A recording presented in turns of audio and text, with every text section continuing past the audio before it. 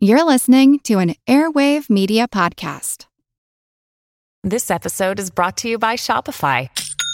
Forget the frustration of picking commerce platforms when you switch your business to Shopify, the global commerce platform that supercharges your selling wherever you sell. With Shopify, you'll harness the same intuitive features, trusted apps, and powerful analytics used by the world's leading brands. Sign up today for your $1 per month trial period at shopify.com/tech, all lowercase. That's shopify.com/tech.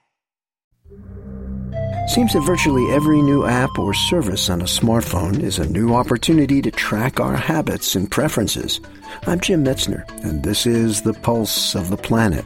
Today, some tips on how to be a bit more invisible on the info highway. It's very simple once you know where to go, but the makers of the different smartphones do not necessarily make it easy.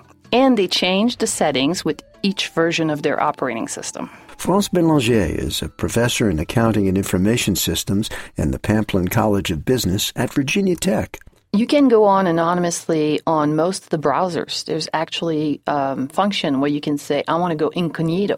Bélanger and her team have created an app to help people achieve more privacy on their smartphones. We realized that people didn't know about the privacy settings, and we wanted to educate people. Let's see how we're going to get people to maybe do a little bit better at protecting themselves by giving them information about the various settings on their smartphone. It allows the individuals to not only read about this is what this particular setting does, and then it shows them how to go to their settings and change that, but it also has a voiceover.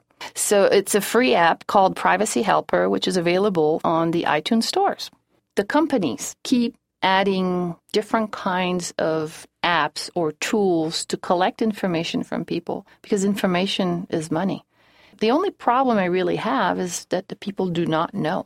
If individuals choose to give their information or sell them because it becomes a market, that's fine. It's their choice. But if the companies find ways to always add these ways to collect information and do not tell us, I think that's where the problem is.